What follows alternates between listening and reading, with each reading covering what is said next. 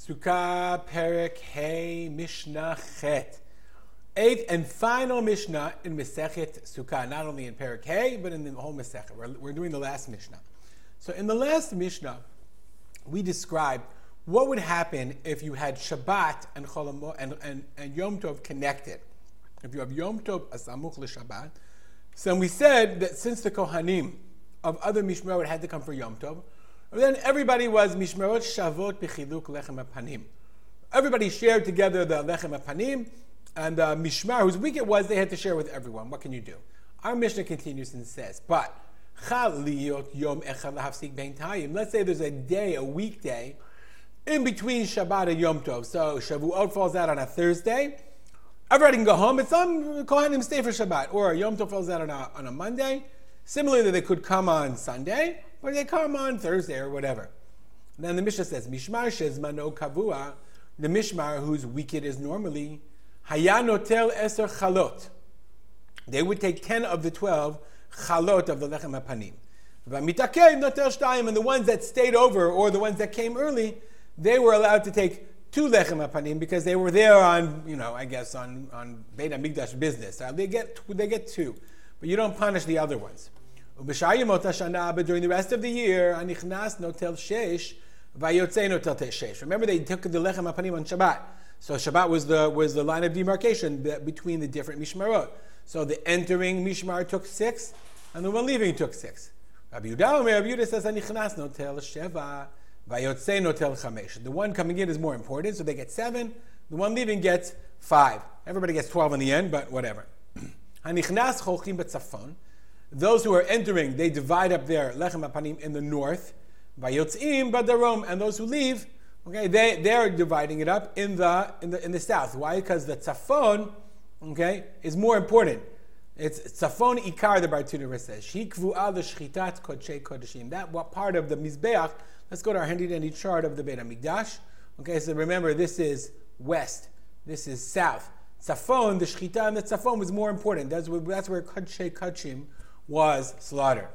Okay, and those who are leaving, they divide up in the Zarom, in the south, which is less important. Bilga is a family, one of the 24 mishmarot. Le'olam choleket b'darom. So remember we said Darom is like the degraded or the less important place. So Bilga, they made a rule, they made a gzeirah that they always divide up their lechem hapanim in Darom.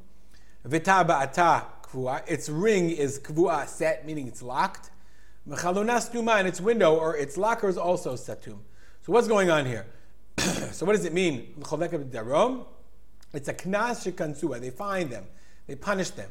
Taba'ata kvua.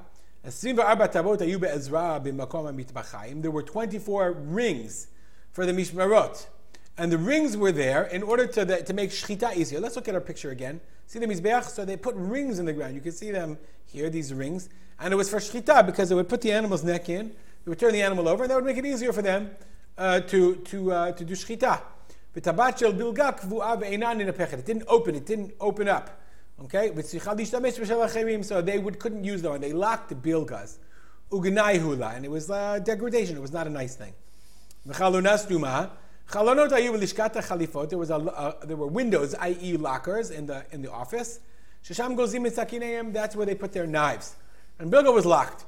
What did bilga do? So what was so bad about bilga that Chachamim made all these decrees against the community of bilga? So let's go back to here's Hebrew books. This is Masechet Sukkah, Daf Nun Vav Amud Bet. This is the very last Gemara in Masechet Sukkah. Tan Rabbanan. What did they do wrong? There's 2 opinions.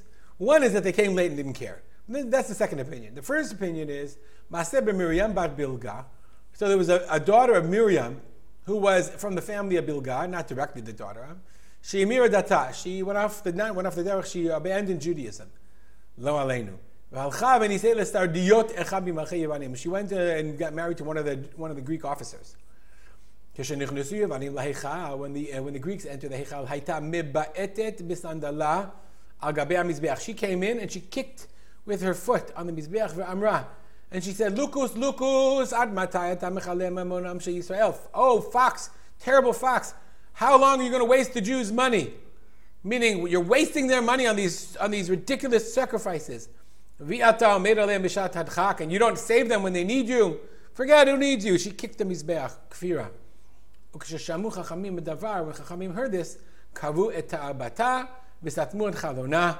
when the Chachamim heard that this daughter of Bilga said these things, they said, okay, no more, you can't use your ring, can't use your locker, you guys are in the south, always in the south. So the Gemara says, 1 second, Lemanda Amar Miriam bat Bilga, She'amira Data, what are you going to do? Like, okay, that's if you want to say that's what happened, that it was one of their daughters said these terrible things, Mishum Barte Kansinan Lidide, because of a person's daughter, then you fine him, you punish him. Amar Abaye in.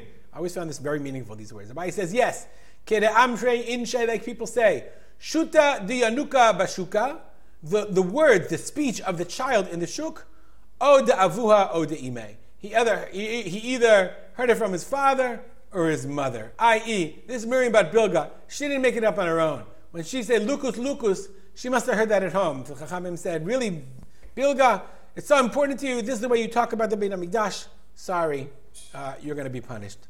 And there's a Gemara, that is interestingly enough, the final section in Masechet Sukkah.